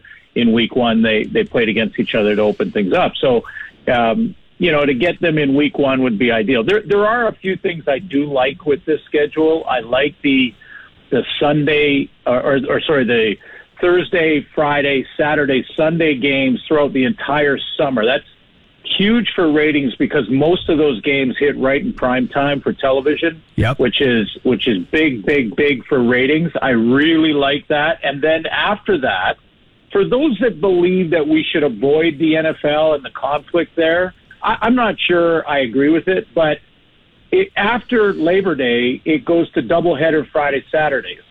So we avoid sort of the Sunday games after Labor Day. I really like that. And Saskatchewan, I just kind of looked at their schedule, Ballsy, and I thought, there's only 2 weeks where they have the short weeks, like 4 days in between games. I'm assuming they tried to do that for all the teams to eliminate those really short weeks that's hard to prepare. And also less back-to-backs. The only one the Riders have is the Labor Day back-to-back. Yeah, I would, like you said, you can't please everybody. I don't want to be old man yelling at clouds, but I talked about this with Zinger. I'd like to limit my Riders, for instance, Riders Blue Bombers to 2 games: the Labor Day Classic and the rematch game. I don't want to have them start the season here. Like, I'd rather just I like that setup. Just give me the 2 games, middle of the season. Tradition, I know that's when the real season starts. I don't need the week 1 matchup. Yeah, no, I hear you. I mean, those are sort of personal preferences. I do like also that the schedule is out before Christmas. Yeah, me too. I mean, you go back not very long ago. We were waiting till after free agency, and even deeper before we would see full schedules and things like that. So having them before Christmas is huge. And I do like, I want to see how it's going to, what it looks like. But I do like the idea of Saturday playoff games. Okay, so I want to stop you there. They tried that before, and I don't think it really translated very well. I don't know about attendance, but I thought your ratings on TSN weren't overly spectacular. Like, I didn't think it was as successful as they thought it would be. It has, yeah. I mean, that's why I say it's kind of an experiment from us, from TSN, to look at it and see, will this be a spike in ratings, or will it be neutral, or will we have a drop in ratings for playoffs? Again, for those who believe the competition with the NFL, it's a good idea to avoid that. I don't necessarily go that way, but okay. If you feel that, then that takes care of this. The other thing it does for the teams, it gives you an extra day going to the Grey Cup. And I think that's important. That 1 day extra to get organized after a Saturday West Final, East Final, you get another extra day because Sunday will be the game for the Grey Cup. Should we go No, I don't want to get into comparisons, but I do like. Listen, the Pro Bowl was a joke. We've talked about how I said, hey, I proposed this before. We should have the Loser Bowl, or whatever you want to call it, where the second worst team plays the worst team for the top overall pick, so there's no tanking. And they could play it in the week between the championship round and the Super Bowl, where they take that week off. Do it in Hawaii. I don't care. Give people incentives, like the winning team gets $25,000 each, a losing team $15,000, whatever. And then they get the pick. So I like that aspect. But they've gone to flag football. And because flag football is so huge, and because a lot of kids are playing flag football, how about a CFL All-Star game, flag football style? I wouldn't mind that. First of all, when it comes to the teams that are tanking in leagues to get a higher draft pick when they realize they're out of the playoffs, I think there's an easy way to fix that. I think you have sort of 2 tiers. You have the playoff teams, and they're ranked, and their playoff position is ranked. That's easy. But then the non-playoff teams the first pick or the best record of the non-playoff teams gets the first pick, not the worst team in the league. The best record of the non-playoff teams gets picked number one. I think that takes care of tanking. So there's that. But when it comes to the All-Star idea, no, I'm not a big fan of any sort of form of All-Star game. You can still get hurt in flag football. I like the idea of a skills competition. Quarterbacks, skills competition, receivers with the ball machine that shoots them out super fast. I remember Ben Cahoon catching like 50 balls in 30 seconds or something. It was amazing how they did this stuff like that. So I would love to see that kind of thing in a CFL week in March in Saskatchewan, indoors, with the draft or whatever else you're going to attach to it, the combine and a lot of other things. That I'd love to see. All right, so we had Nathan Cherry on the show a little earlier on. It was great. He said one of his boyhood idols was John Bowman, and he's the D-line coach of the Lions and taught him some great stuff. So that'd be a cool moment for Nathan Cherry of the U of S Huskies. But speaking of the BC Lions, they re-signed their coaching staff, which is great for stability. And then they've got a great owner that not only has, got his hands dirty with the sweat equity, but he's also put his money where his mouth is. But he's doing something really cool with regards to season tickets. Let's talk about that. Yeah, it's Amar Doman again just continues to impress. I just love the investment, the ideas, the innovation. I mean, this is something that Saskatchewan's probably done before. You would know better, I think, Michael, but he is now presenting a ticket package for season ticket holders that take you the next 2 years, and in fact 3 years, to you if you lock in for the next 3 years. First of all, you get a discount, so it's a 25% or something like that. Secondly, you also get the pricing right now in all 3 years. So if prices of tickets go up, 2 years from now, your tickets will stay at the same price per ticket. So, things like that. And that gives you an automatic lock to your Grey Cup ticket in 24 if you want them. So I know Saskatchewan's done things like this before, but all the teams really need to focus on it and dig in. And Amar Doman is impressing every turn. Victor Qui's trying hard, too. We'll talk about him and the Edmonton Elks coming up on the other side and get your thoughts on Kelly Jeffrey. Some people saying Kelly Jeffrey is the OC, signals the Rough Riders aren't going to get Bo Levi Mitchell. They basically said, we have no chance. We'll get Glenn's thoughts on that. This is the Sports Cage for Spreads.ca on 620. We're talking sports on your way home. This is the Sports Cage on Sports Radio 620 CKRM. Press coverage brought to you by Quality Tire. 9 locations in Regina to serve you, or in Saskatchewan, to serve you. QualityTire.ca. Going over to see Randy and the gang to get some new tires on my vehicle. This show is the #1 sports show in the province, and it's because of guests like Glenn Suter.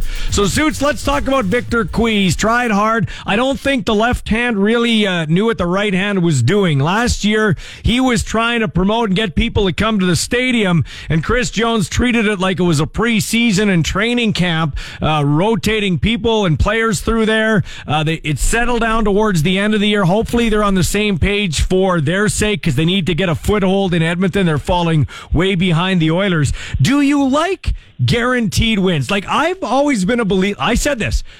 Perception's everything and facts are negotiable. So give kids 12 and under tickets free as long as there's some adult tickets involved. And Edmonton did that last year, but now they've got guaranteed win seats. So if you don't win, you get the same seat, so on and so forth till they win because they haven't won in 17 games. Does it devalue your product when you give away free tickets? Well, I don't think it does in a broad way when you talk about it in sort of a big picture way that just giving away free, because you can have family packs where the kids are free or after or below a certain age they're free.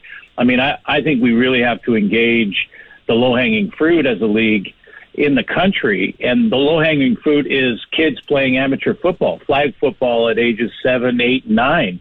Years old. I mean, there's thousands of them, and I hope that all of them are going to CFL football games. They already love the game. That's why they're playing flag. So to get them in the stadium, I'm all for free tickets for the kids or special promotions for amateur football in the city and things like that. But to to do it and then tie it to guaranteed wins so that you're giving away tickets for an entire game for everybody. The former player in me says guaranteed wins are silly. I mean, because as a player, you are trying to prepare to play your best every single game. If you need some sort of ticket promotion to motivate you so you can win 2 in a row, you're in the wrong business. And I don't know if it's to motivate the players or it's just a marketing thing where they want, if they lose 2 or 3 in a row, how many free tickets are they going to give away? Then it starts to devalue. Mm-hmm. So Kelly Jeffries hired as the offensive coordinator. We kind of touched on it there. Who cares if he's perceived to be the last choice? His comments basically on our airwaves and in the Leader Post as it was put in print. There's nowhere I would rather be. Your thoughts on that very aggressive, positive statement from Kelly Jeffrey? Yeah, it was an excellent article. I think Murray McCormick wrote it, but it was an excellent article because it gave us a little insight on Jeffrey. And we knew about his background. He's got great experience on both sides of the border, so both aspects and nuances of both games, I think, is in his toolbox. So I like that about the article. And then the way he finished it just sort of ends that narrative. And we talked about it a little bit on Tuesday, but to end the narrative that players or coaches would be reluctant to go to Saskatchewan because there's more pressure on them there. That's just not true. These are guys that, for a lot of the players down south, and Jeffrey has a background in it too, that grew up in Texas. I mean, the pressure on a high school kid playing football in Texas is through the roof. They love it. They thrive on it. That's why they play the game. They want to be in the spotlight. They want the pressure on them. They want people to not believe that they can get it done and then go and prove them wrong. That's what the competitive edge is all about. And I love that statement because it ends that narrative. He wants to be there. He wants the pressure. Well, and that's why I think it's a lot closer than a lot of people think. A lot of people have said, well, it's basically a done deal. Bo Levi Mitchell's going to Hamilton. They've got the negotiating rights. They'll give him an offer before free agency. I think if Bo Levi Mitchell gets here, if they get him here, if they get him in the building, they get him to Saskatchewan, it's a coin flip whether he goes to Hamilton or Saskatchewan or somewhere else. I think the Riders have a very good chance. I think Kelly Jeffrey being a first-time OC would be appealing to Bo because Bo wants to have more collaboration in a playbook. And Tommy Condell is a great OC, and he probably will be in collaboration mode. But when you've been an OC for a long time, you have a certain way of doing things. Kelly Jeffrey's more of an open book. I don't know. And you get to play Calgary 3 times, and it matters here, and it's like Katy, Texas, and your dollar goes farther. Call me crazy, but I think it's a coin flip, and I actually think if they get him here, the Riders have a better than 50-50 chance of landing Bo Levi Mitchell. I do too. I hope they're looking at all the free agent quarterbacks. There's 11 out there, sure, all of which have experience. But I do too. I agree with you. I think if Bo Levi Mitchell is going to sign in Hamilton, then why would he go to free agency? I mean, if he's been sold enough to go and sign there, and they'll give Bo the best offer they can give him. They're not going to play games with that. They'll give him the best offer money-wise they can give him. And so why would he wait till free agency? If he goes to free agency, it's 50-50 in my books. Yeah, that's my absolute opinion, too. Okay, so I'm not here next week. We're doing best of shows, so you get some time off. How is Glenn Suter spending Christmas? Just going to be at home, taking, the family comes over. There's... We get the whole house decorated. It's just family time, although I'll be looking at free agency and staying in my football bunker at least a few hours a day. So be ready on the other side. But I hope everyone in Saskatchewan has a very safe, family-friendly, family-oriented Christmas and enjoy yourself and the whole holiday season. Glenn, it's been a great year. My first working with you. Really appreciate it. And, we'll talk to you on the other side of the calendar, okay? Thanks, Glenn. I will. Yeah, great, Michael. Yeah, and thanks. And tell Zinger, too, and also congratulations on kicking butt in the ratings, because you're the quarterback of that show. Great job all year. Well, hey, I got to dish it to receivers, and I got a guy behind the scenes here, my athletic trainer, Sean Kleisinger, so he's doing a good job keeping the show on the road. Thanks, man. I appreciate it. We'll talk to you soon, okay? Okay, thanks. All right, that's Glenn Suter, press coverage, one of the many great guests we've got here. And coming up on the other side of 6 o'clock news, another one. We go coast to coast with the man with the most, Arash Madani. It's a sports cage for spreads.ca on 620. Time now for Coast to Coast with Arash Madani, our weekly chat with a guy who has covered it all. From Hockey Night in Canada, the Olympics, World Series Baseball, and everything in between. This is Coast to Coast with Arash Madani. All right, welcome to the show, and it's brought to you by spreads.ca, and this segment brought to you by Ryan Gawley, Smart Investing Solutions. Be smart with your money. Before we get to our friend Arash Madani, I want to give a shout out to the great folks over at Father's Furniture. We're doing our renovations. We got ourselves this big, huge sectional Zinger. Going to sit on it tonight and watch the Oilers game and the Thursday Night Football with my son. You're not going to watch the Milwaukee Bucks take on the Memphis Grizzlies? I might do some of that, too. On Sportsnet 1? Why not? Why not, man? I don't care. I got this big sectional. They do a great job at Father's Furniture. And Joan and Dennis Smutra came in. They are from the Cupar area. She does like she made these little moccasins out of moose skin for was that the two that were in the lobby today? Yeah they were on our trip. I was watching you guys. Is that creepy? I was looking at you guys. They saw you in there. They're big fans of yours. She brought them in because I'm giving them to Mark's little baby there. See, I didn't get your guy a gift because I got you the gift. I got you a hat, Nebraska hat, right? I'll get him. Don't worry, I might get him a Christmas gift from old Uncle Balls. He would appreciate. Would he appreciate that? Yeah, I think he would. I've been talking to him about you. So if you don't come through with him, he'll be disappointed. Yeah, okay. Come on. Can't be delinquent, Uncle Ballsy. Hey, kid, pull my finger. Anyway, guy's only 15 months old, and you're already in the doghouse with him. Come Give on, him a damn Christmas gift. Get him a damn gift.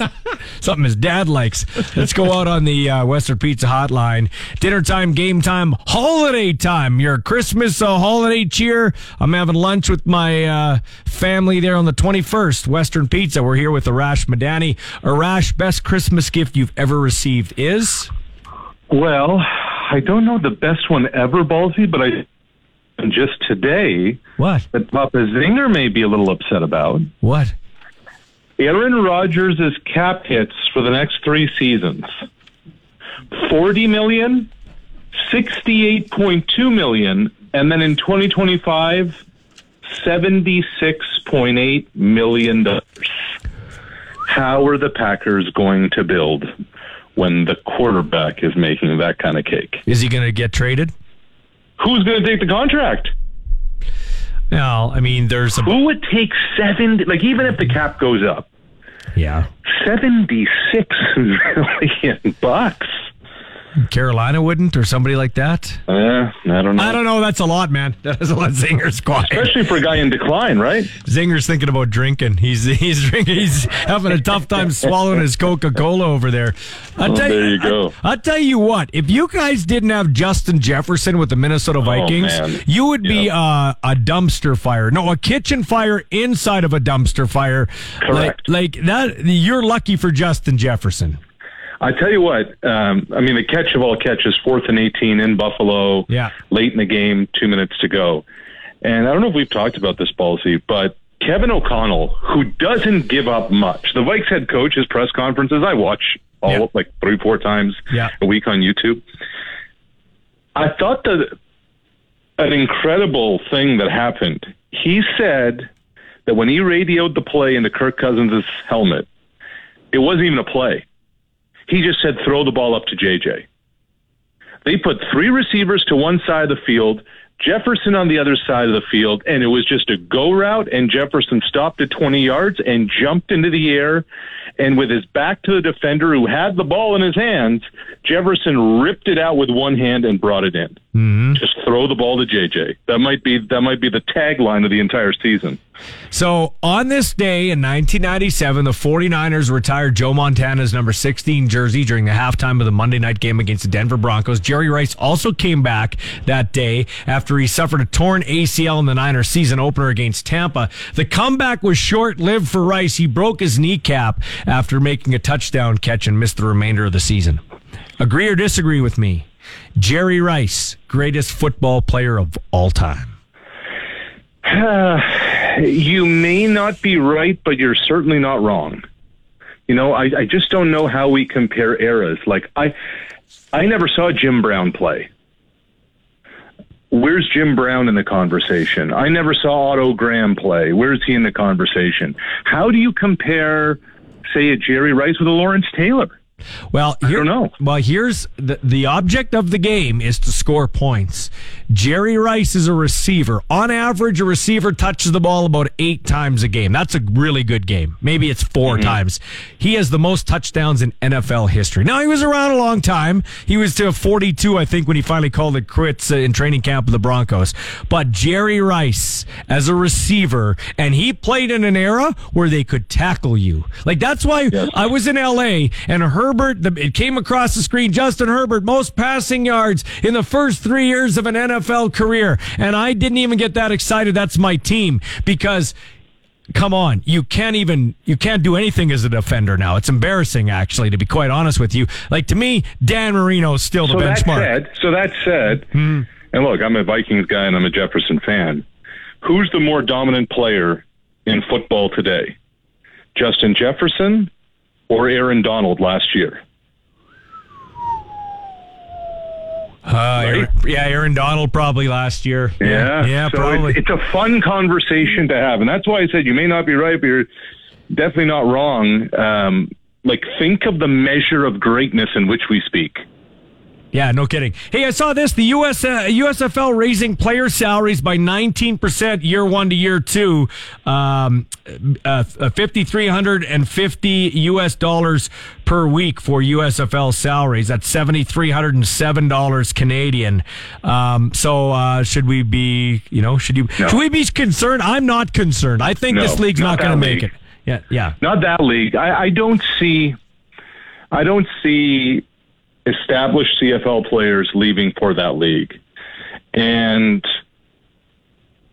I do think that the XFL, in whatever this new edition that it's going to be, will be a threat. I think that's the league that's going to take players away. Not only guys who played in this league for a year or two, but also, you saw the league come out with their neg list. College dudes. College dudes who may think this is my best ticket to get to the NFL or get back to the NFL if they were training camp cut. This may be the best route to get back to the league. Well, I don't think it's ever changed, Rash. You've been in the league. You've covered the league. I've been around it my whole life. Wally Buono said it best. If you want to win in the Canadian Football League, you've got to have an elite quarterback, a line that can block, and Canadians. It hasn't changed. It hasn't changed. So, hey, maybe if they take some of our guys, we just add some of our own guys. There you go. There you go. Much to the commissioner's chagrin of Canadians thriving in this league. Yeah, I love this narrative too. Well, they just couldn't find it. They just couldn't figure out the schedule with MLSE. That's why the Argos aren't playing on week 1. This would never happen in the NFL. Come on. No. And look, we'll see what happens with Bo, and we talked about this the other day. I just think it is unforgivable that in a scenario where Bo Levi Mitchell, franchise icon in Calgary, could be returning to McMahon Stadium for the first time after leaving that place. Oh, wait, they're not even going to put it on the schedule. How does that happen? How does that, Randy said we screwed up with the All-Stars. This won't happen again. We have a vetting process. Okay, you have a vetting process? What's your vetting process for your schedule that not one person stepped up and said, well, hold on a minute here. This isn't the way to do things. Hey, it looks like, speaking of the Argos, it's going to be Riders Argos Atlantic Canada 2.0. I mean, it shows on our schedule it's a neutral site game. I can't think of anywhere else we'd play. Like, no announcement yet. I don't know if you're hearing anything, but I think that's what it's going to be. Yeah, I haven't dug into it yet. I will for next week, Ballsy, but that wouldn't surprise. They need the Riders in the game.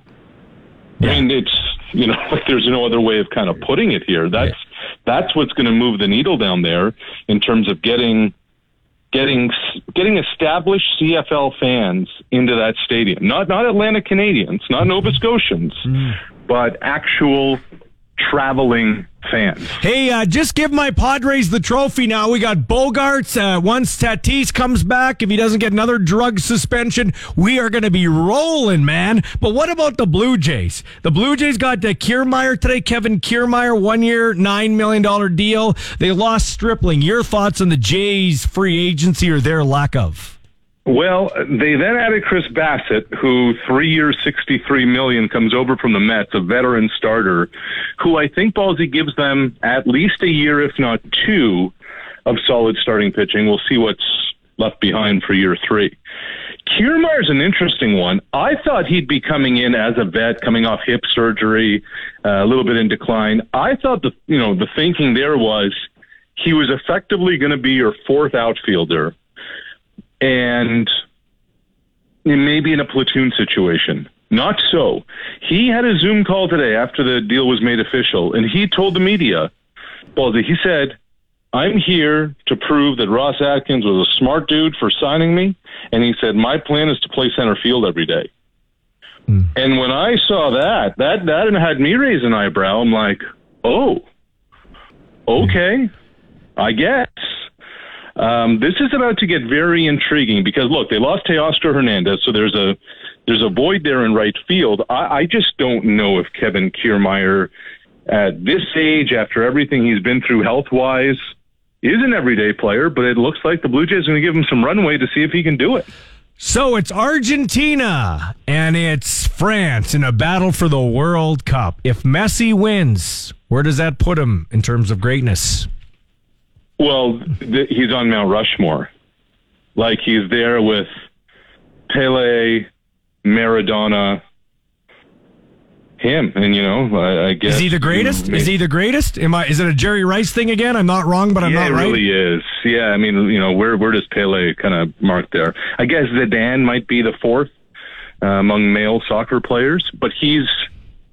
Of his era,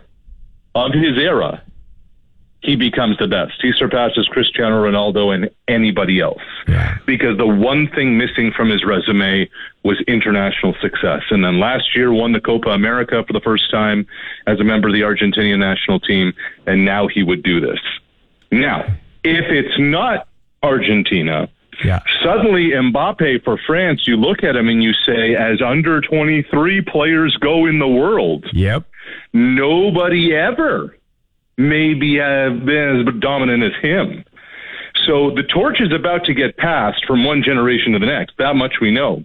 It's what's the narrative of greatness here and who's going to kind of run with it. So quickly, who do you got, Argentina or the powerhouse French? I think France is the better team, but Argentina's semifinal was incredible. And France looks like, to me, Argentina's got to come out and play really physical. Like, there's got to be a lot of whistles, a lot of fouls, because it just seemed like France got bullied around against Morocco. And if Argentina does that, I think that gives them the best chance to win. I'll tell you what, their manager gets credit. I mean, when they lost to Saudi Arabia, that could have circled the drain real fast. You know what my analogy to that is? In March Madness, when Duke survived the scare in the first round or second round from Southwest Missouri State. Yeah.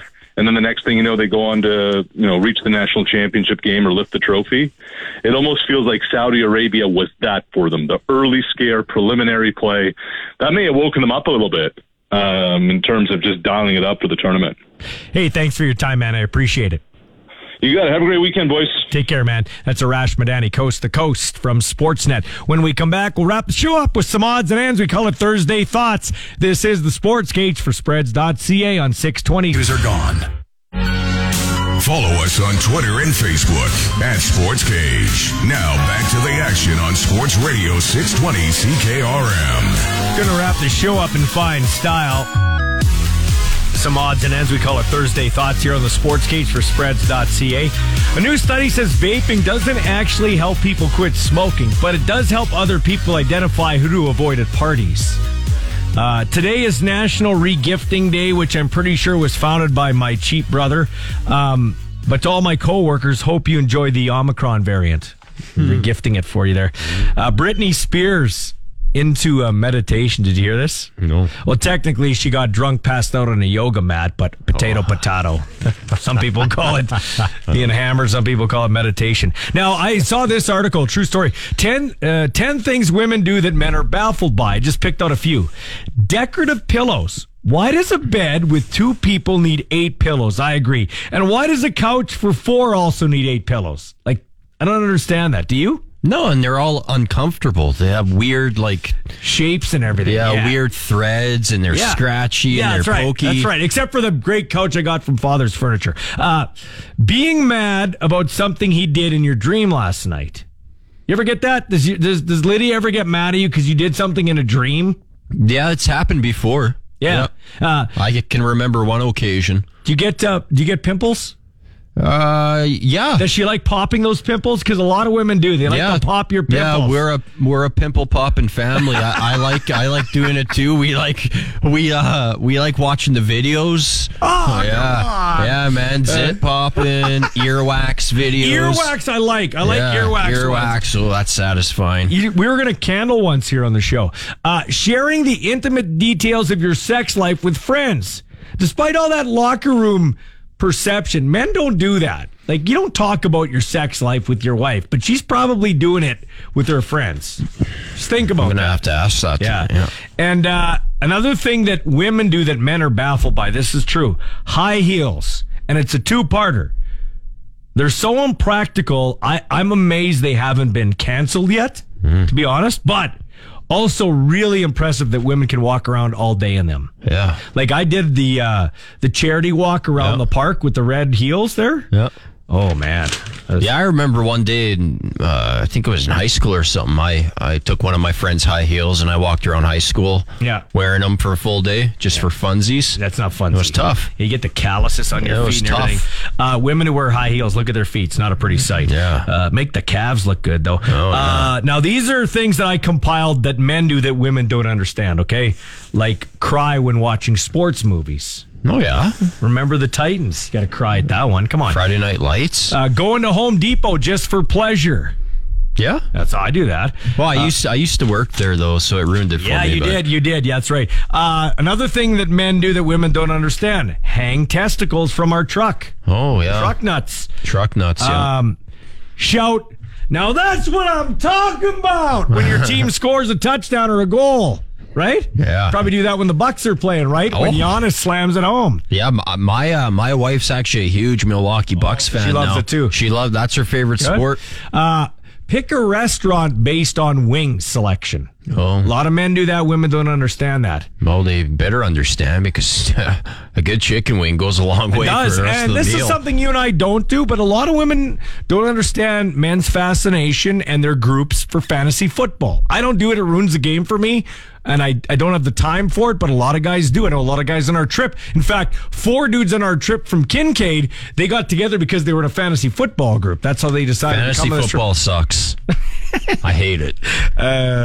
Now this is funny. It ruins fandom. It does. It really does. Because you don't want...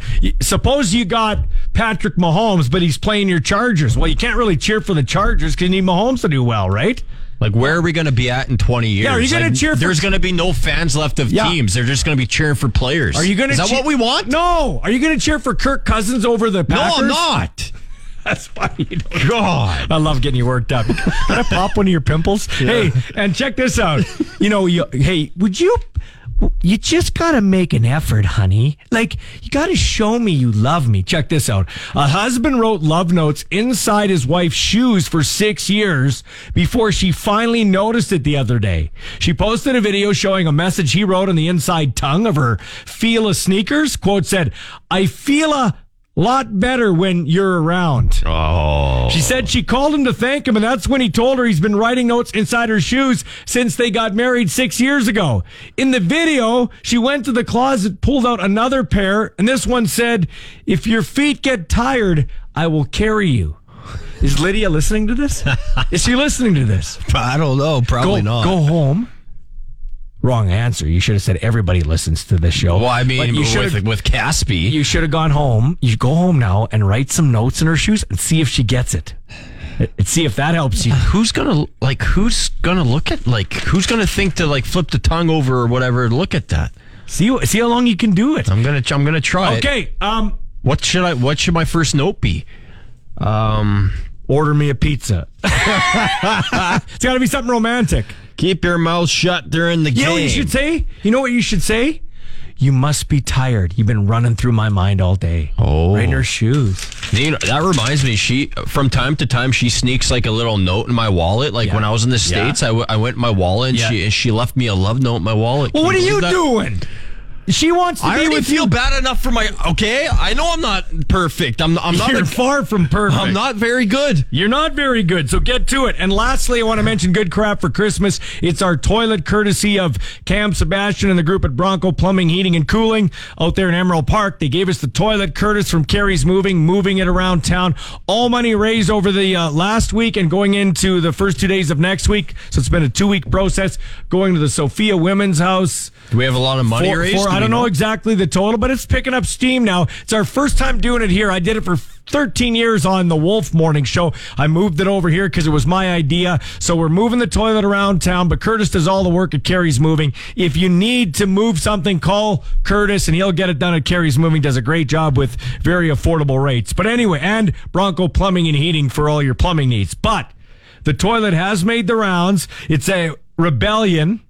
And then it went to Blue Core Barbers, and it's going to be there and be picked up and moved around town next week. It's going to Cardiff Collision. If you'd like the toilet, text us 936-6262, or you can email me, mball@harvardmedia.com. All the money goes to Sophia House Women's Shelter for necessities and Christmas presents for the women and children fleeing domestic violence. We'll talk some World Cup soccer with Kevin Holness tomorrow, and much, much more on the Sports Cage to wrap up the show for the week. This has been the Sports Cage for Spreads.ca on 620 CKRM.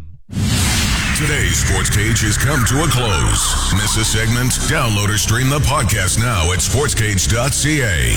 Get your sports straight from the source. 620 CKRM.